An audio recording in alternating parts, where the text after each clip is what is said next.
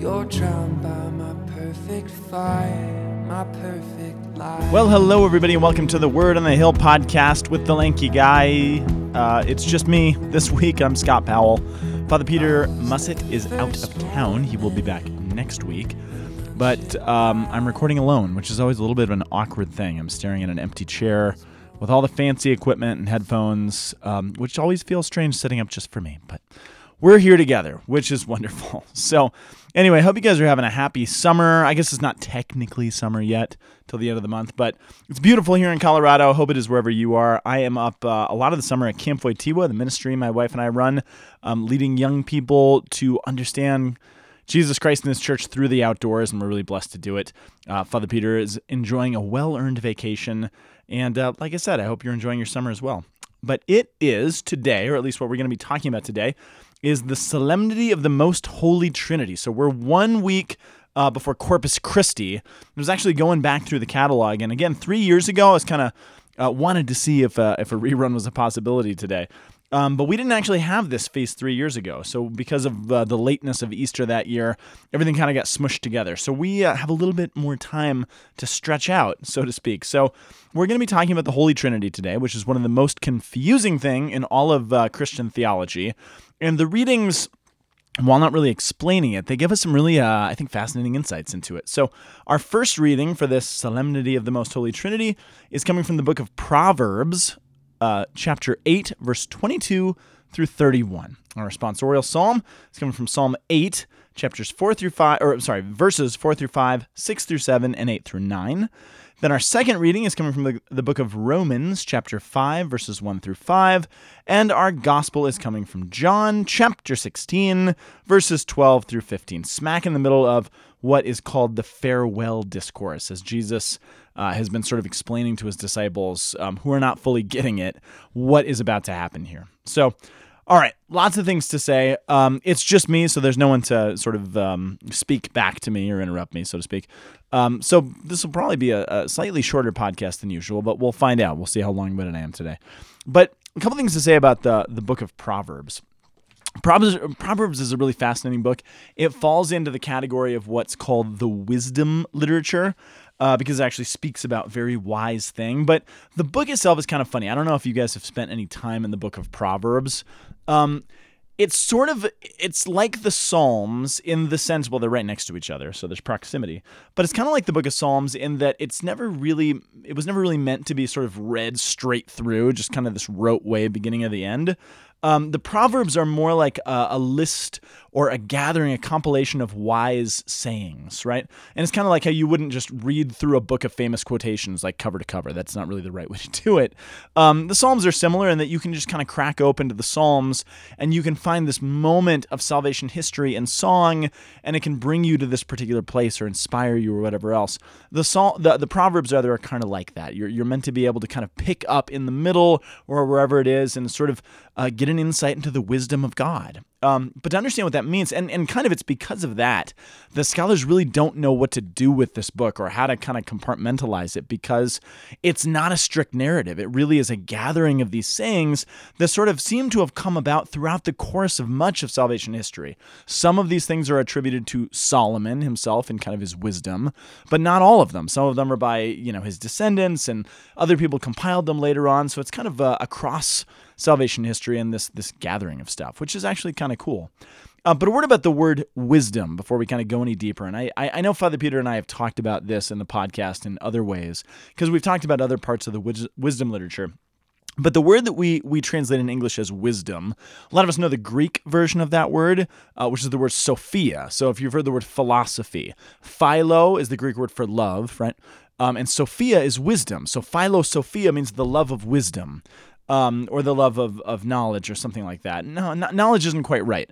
It's the love of wisdom, which it still doesn't quite define what wisdom is. So philosophia being the love of this thing doesn't quite tell us what it is. And I think we get a really deep understanding of the meaning of this if we actually go back to the Hebrew. And the Hebrew word for this, and again, if you've been listening to the podcast for a long time, you've probably heard this before, but the Hebrew word for wisdom is the word chokmah. Chokmah. So Hokma is kind of the English rendering. And chokmah isn't some abstract idea of thought or a thought process or something like that, but the basic meaning of the word is actually skill. So, not really a textbook knowledge, not like I read, a book on geography. Now I have the skill of geography or something like that. But it's more, the word really means more of a sort of an artistic craftsmanship, right? Someone who is a woodworker or a metallurgist or, a gardener perhaps, right? Some sort of a craftsmanship or a skill. And the idea is just as wisdom is sort of revealed through the artist's craftsmanship, you can see how skilled or not skilled the artist is based on his art or his sculpting or his woodworking or whatever it is. The idea is so too is God's wisdom manifest in what he makes, what he does, what he creates. And so the Jewish people sort of saw God's wisdom as the way things are. Looking out at creation, looking at what he has made, the good, the beauty of creation, even salvation history itself, right? The fact that Moses and Noah and David and all these guys do things that foreshadow and point ahead to Jesus actually show God's artistry, his chokmah, over even creation itself, which is kind of beautiful. So creation, or wisdom literature rather, kind of derives its foundation, its structure, its form from creation itself, which is sort of a departure from the structure of salvation history per se. It's not strict narrative. Rather, it kind of transcends salvation history. It says, okay, here is what God has done in the world. Here is the mode of revelation that he's used, and here's how he's worked through human beings in this particular nation. But wisdom kind of transcends it and goes outside of it and above it and says, let's look at the beautiful tapestry that God has actually built, which again, it's kind of why a lot of scholars don't really know what to do with it, right?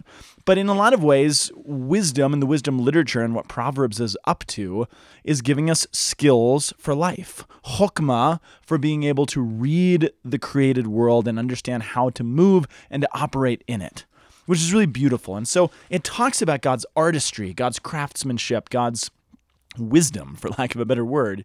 And where we're sort of dropped in is in, I think, one of the most profoundly important proverbs for understanding the Christian life. And really, I guess, in the way the church is looking at it, understanding the Trinity. So it says this. This is in Proverbs chapter 8, verse 22. This is where you're getting on Sunday. It says, thus says the wisdom of God.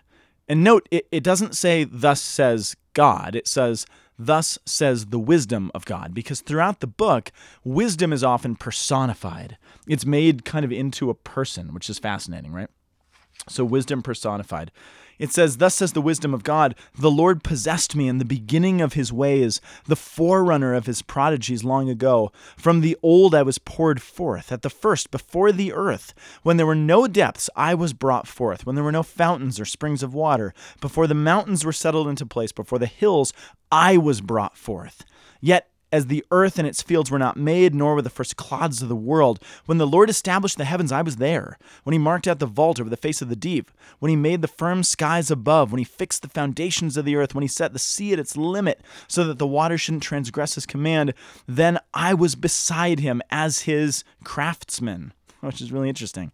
And I was his delight day by day, playing with him. I love that language. I was actually playing with the Lord God as he created everything, playing on the surface of the earth, and I found delight in the human race.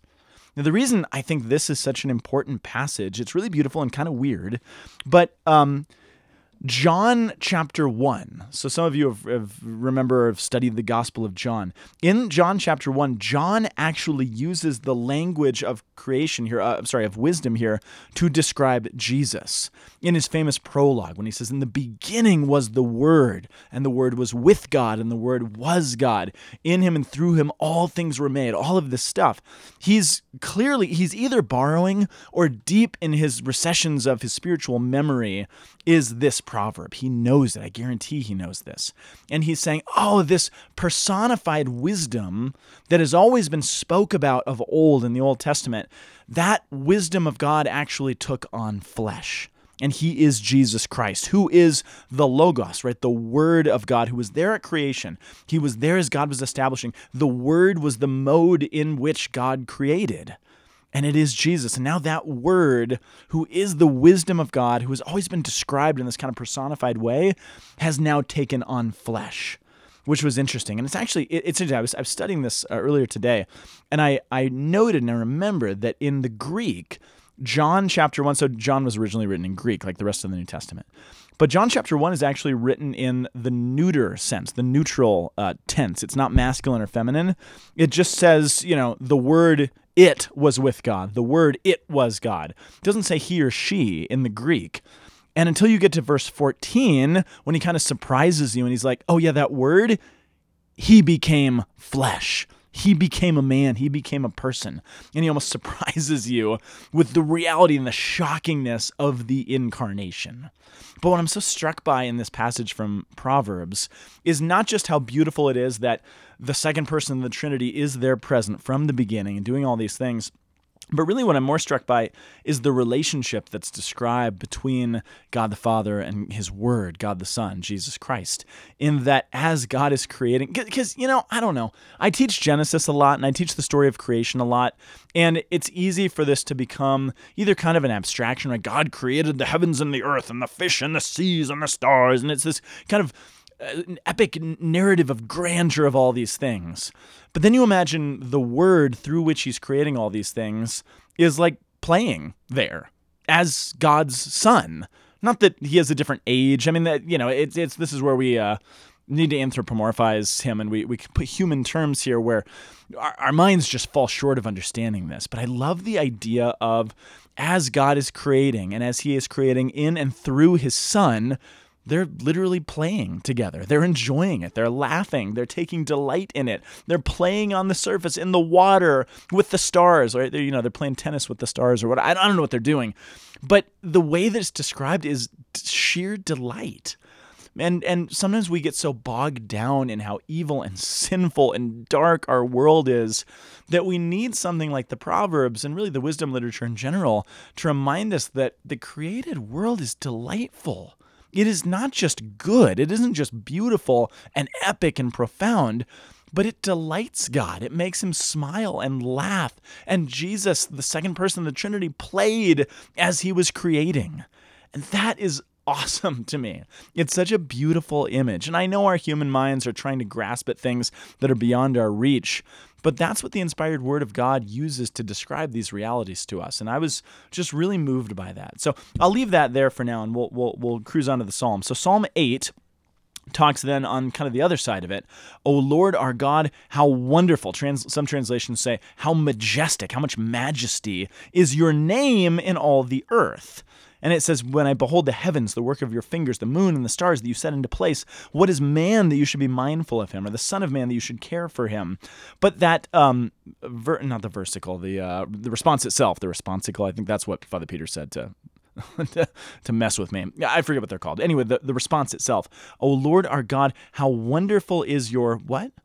Well, the line actually says, how wonderful is your name, your word, your creative power. How wonderful is your relationship with your Son. How wonderful is the Holy Trinity. How wonderful is the word, the name, the title that you have, this reality that is the Trinity, which fundamentally, what is the Trinity? It's this huge, terribly confusing, complex theological concept. There's volumes and libraries of books written to try to understand the theological nature of this thing. But at its heart, what every Catholic needs to know is that what the Trinity is that God is relationship.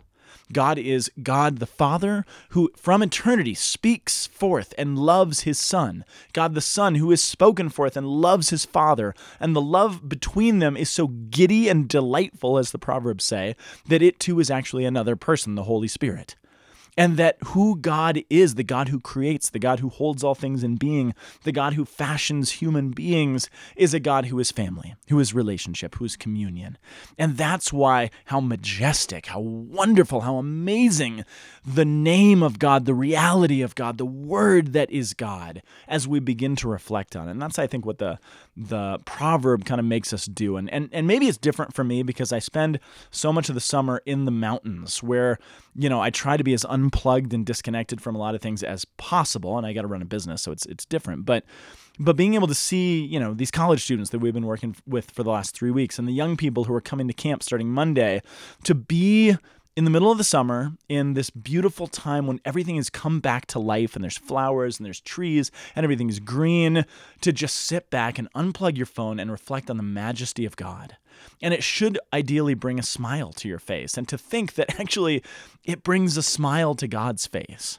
It delights him, and Jesus played in the waters of creation as he was fashioning them. And again, I know, don't be scandalized because it sounds, maybe unholy to talk about God in these terribly human ways, but that's what the Proverbs asks us to reflect on, which in a time in history, quite frankly, you guys, I have said it before, but I watch way too much news. I listen to too much talk radio. I read too many comments on social media and news sites, and I get so bogged down in the evil and the corruption and the sin of the world and our culture and our society, to look at a mountain and to start laughing out of delight of beauty is, I think, what all of our world is so desperately in need of. And that's what this Sunday's readings are trying to remind me of.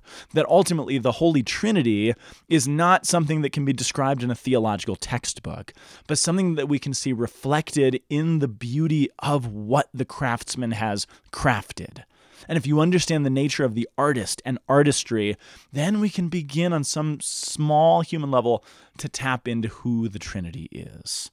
So anyway, that's what I'm getting from the psalm. And I know that's maybe it's not what you're seeing, and maybe my mind is just in a particular place, but it's striking me even as I say it to you and as I read through these things. I'm so taken aback by that line in the Proverbs about the delight that God takes in these things. Again, what better time than the beginning of summer, right? When we should be outside more.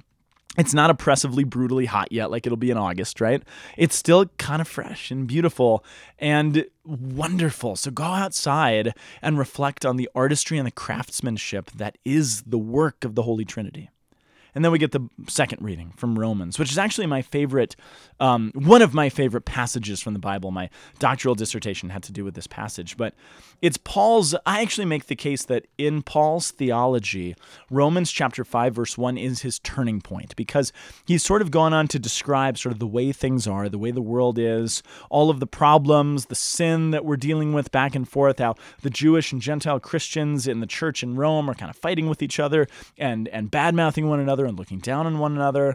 But he's like, that's all a terrible idea, because we need to realize the reality that we live in. He says this, "Therefore, since we have been justified by faith, we have shalom, we have peace with God through our Lord Jesus Christ." So the whole story of humanity is that we were created and fashioned in delight by the Word, who is God, who delights in us, who laughs at the beauty of us. And he says, I want to love you, and I want you to enter into the relationship that is God. And what do we say? Well, we say, no, we reject you. We don't want that. We want to do the very thing that you've asked us not to do. We want to be God's because we don't want you as God. We reject the relationship that God has offered us. That's the story of Adam and Eve, original sin. Be it out of fear or pride or whatever else, that's what happens.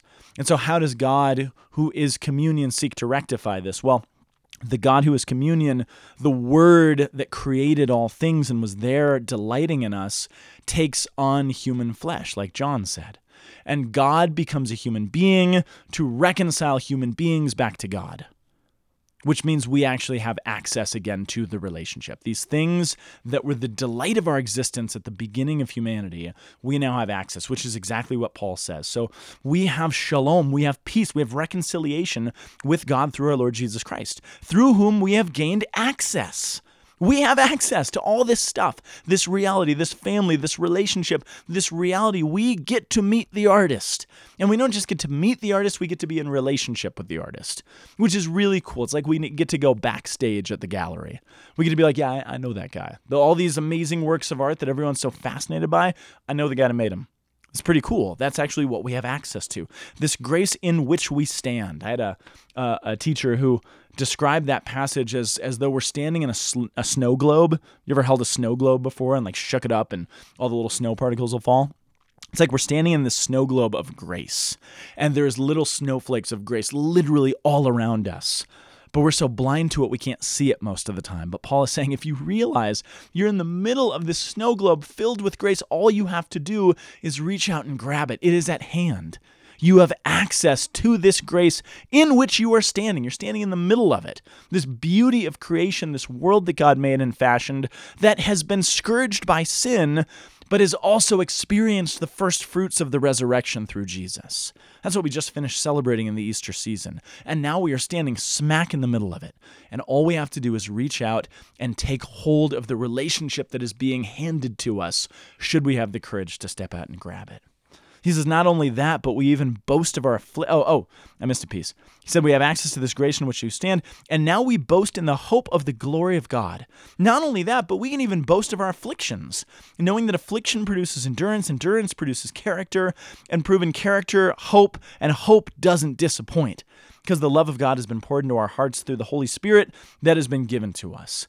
Even in the midst of trial, we can still hope and trust in the grace that is surrounding us.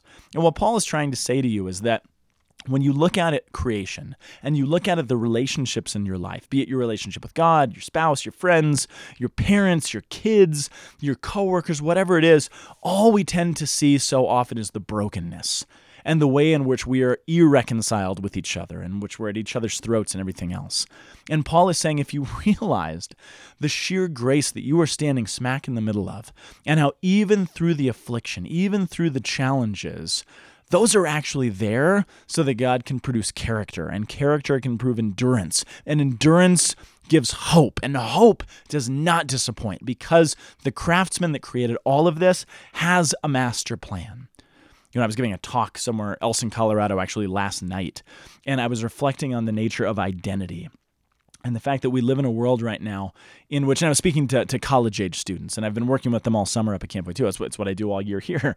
But I was reflecting on the nature of identity and how we are in this really new stage of history in which the world is trying to lie to us, and particularly to our young people, about identity.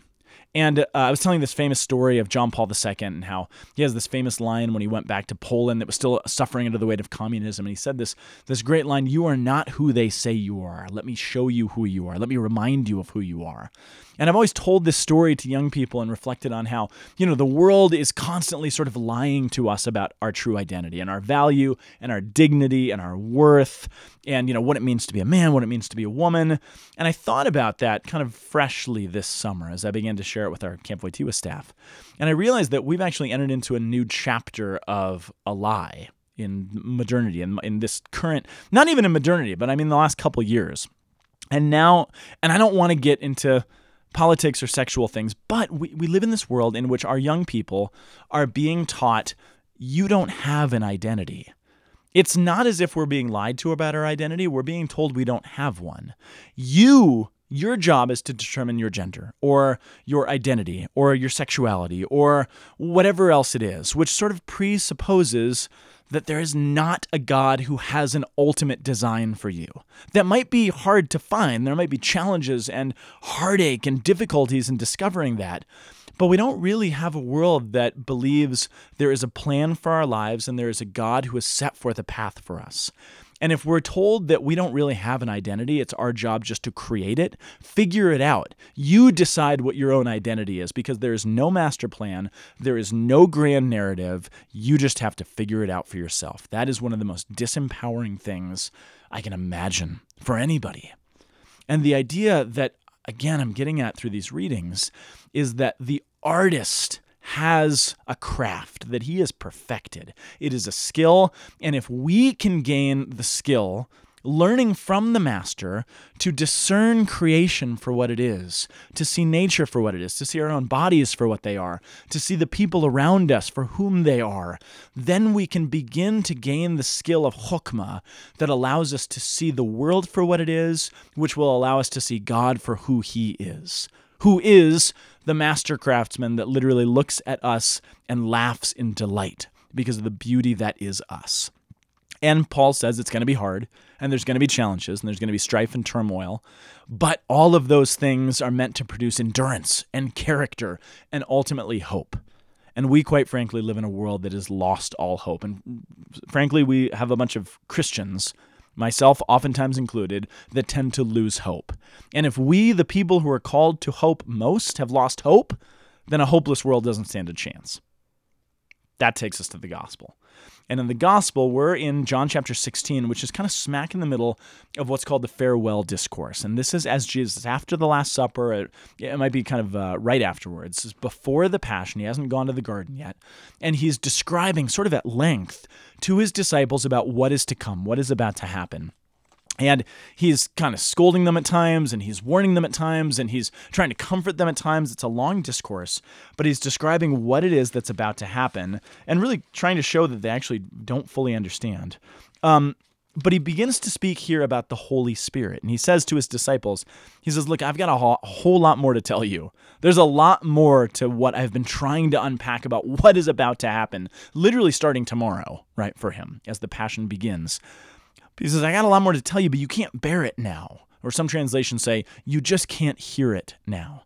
But when he comes, the Spirit of truth, he will guide you to all truth. He won't speak on his own, but he will speak what he hears, and he will declare the things that are coming. He will glorify me, says Jesus, because he will take what is mine and declare it to you. Everything that the Father has is mine. For this reason, I told you that he will take from what is mine and declare it to you. So he's like, look, there's a lot more stuff I want to tell you, but you guys can't bear it now. And I think part of the reason they can't bear it is because they're still smack in the middle of it. And this, I was kind of asking the question earlier about why it is that Jesus sends the Spirit in the way that he does. Because think about it, right? He says, well, we know the Spirit is already present. And he's referred to the Spirit before in the gospel. The Spirit is there. And the Spirit, even in the Old Testament, is present. It comes to rest on kings and prophets and different people for times, right? The Spirit has been around from the beginning. It's floating over the face of the waters in creation. It's always been there. But Jesus can't send the Spirit in his role as the paraclete. You've heard that term, right? Paraclete is one of the ways we refer to the Holy Spirit. It comes from two Greek words, para and kaleo, which means literally to walk beside. So Jesus says, look, the Spirit's here, but I can't send him in the way that he is going to walk beside you in his role as paraclete, parakaleo, until I have returned to the Father. Until I have finished what I have yet to do. So earlier in the gospel, John explained that the Spirit has not yet been given because Jesus has not yet been glorified. He says that in chapter 7. And I was reading a commentary, one of my favorite commentaries. It's by a guy named Rodney Whitaker. He's got a great, long, dense book on John. But he points out that the role of the Spirit is to interpret and to bear witness to Jesus and his revelation of the Father. And so the idea is until Jesus has completed this revelation, the Holy Spirit is not able to do its job because he doesn't have the full revelation to work with yet for what's going to be given to us. And so the idea is it's better for the disciples that Jesus goes because he keeps saying to them during the farewell discourse, I'm going to go away from you. You're not going to see me. And I'm going to go to the crucifixion. All these things are going to happen. And they're freaking out and they don't understand. They're like, what do you mean you're going? What do we do? How does that work? And they're flipping out. And Jesus is trying to say, no, it's better that I go because this will be the completion of my work on your behalf and on behalf of the whole world, right? And if I complete this, once I go through my passion and I am crucified, which I know is going to happen, and I rise from the dead glorified, and then after 50 days, I ascend to my Father. After 40 days, right? I ascend to my Father, and I am seated at the right hand of the Father. Like we've said on this podcast, the moment that my divine liturgy is complete, then I can send the Spirit. And then he'll come, and his job, again, is to go back and reveal to you what has just happened. So why is it that Jesus says to his disciples that they can't bear it yet? Because they're right in the middle of it. And in a certain sense, one of the gifts that the Holy Spirit gives us, and you kind of see this borne out with the disciples and the early church and Acts of the Apostles, one of the things that the Holy Spirit gives us is, in a matter of speaking, the gift of hindsight, right? Because the apostles, when they're smack in the middle of this, the crucifixion hasn't happened. It's purely an abstraction. They don't know what it means that Jesus is going to rise from the dead. They don't know he's going to ascend to the Father. They don't know what he's talking about because they haven't experienced it yet. but they're going to be given this gift of interpretation, to look back and remember that moment. You can imagine John at some point remembering with the gift of the Paraclete, the Holy Spirit, saying, oh, wait a second, when we were at dinner that night, right before he was crucified, and we were doing all this stuff, and he said that stuff, and he washed our feet, and we had the thing, and he said that, and I didn't get it now, but oh, now I get it. That is the work of the Holy Spirit in the life of John and in the life of the apostles, to interpret to them what has been revealed. And what was revealed was Jesus' life-saving work. God, the Word, who proceeds from the mouth of God, who is active in creation, who delights in all of us, who took it upon himself to take on our flesh, to come and be one of us, to die on our behalf, to rise again and destroy death and all of the consequences that we wrought in this world, so that he could ascend to the Father and be seated, showing it's completed, and that now you have access. You have access to the gallery. You have access to the artwork, and you have access to the artist. And not only access to him, but you've been given the Holy Spirit who can help you to understand him. Because access and understanding are kind of distinct, right? The apostles spent 3 years with Jesus. They had full access, right? They walked with him, they questioned him, they hung out with him, but they didn't understand him. And it wasn't until the Holy Spirit came to enliven their minds that they understood the one that they were with. Because you can be with someone and not really understand them. But to understand someone who you are with is to enter into deep relationship. And then we begin to tap into what the Trinity is, which is relationship. The love of God the Father for his Son, the love of the Son back to the Father, the love relationship between them, so real it's the Holy Spirit, and that love relationship between Father and Son being poured out on us so that not only can we understand where we come from and who we are and be given an interpretive guidebook to understand what it means to be a human being in dark times, but we get to tap into the relationship. We get to be caught up in the Trinity because the Trinity came down to us. Because God came down, we can be lifted up. Because God came down, we can be lifted up. And that means all of creation, all of the artistry that God has formed and fashioned now takes on a whole new meaning. And the reflection that is creation, the reflection of God, now has a veil lifted from it. And we get a little bit closer to the life of God that we get to enter into. That, I fear, to be very honest with you, was a bit of an abstract podcast. And maybe that's by design because as I'm going through these readings and I'm reading these things, the Holy Spirit is hard to understand because it's hard to kind of wrap your brain around the nature of a relationship. It's hard to wrap your brain around the nature of artistry and craftsmanship because there's something kind of wordless about that. There's something, there's no instruction book that you can buy on Amazon that will teach you step by step how to be a brilliant artist.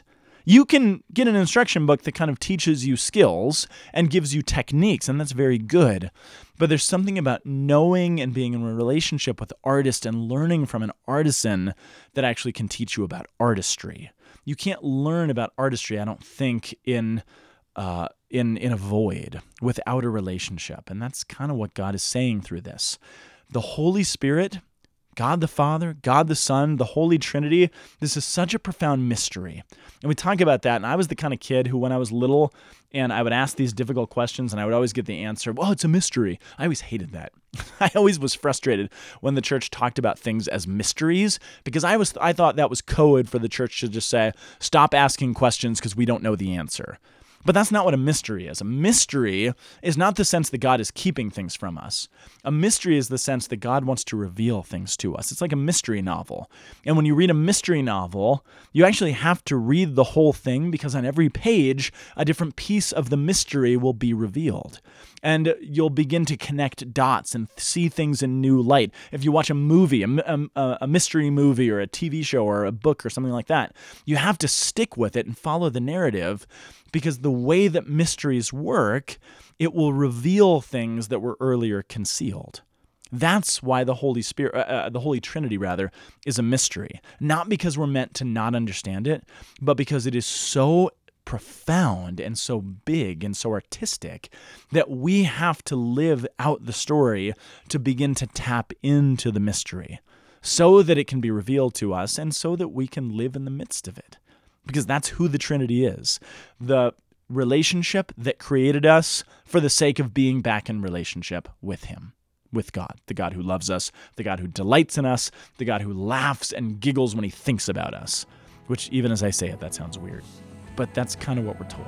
So that's all I got this week, you guys. I'll be back next week with Father Peter, and hopefully we'll be a little more concrete, a little bit less abstract, but maybe that was a good thing this week.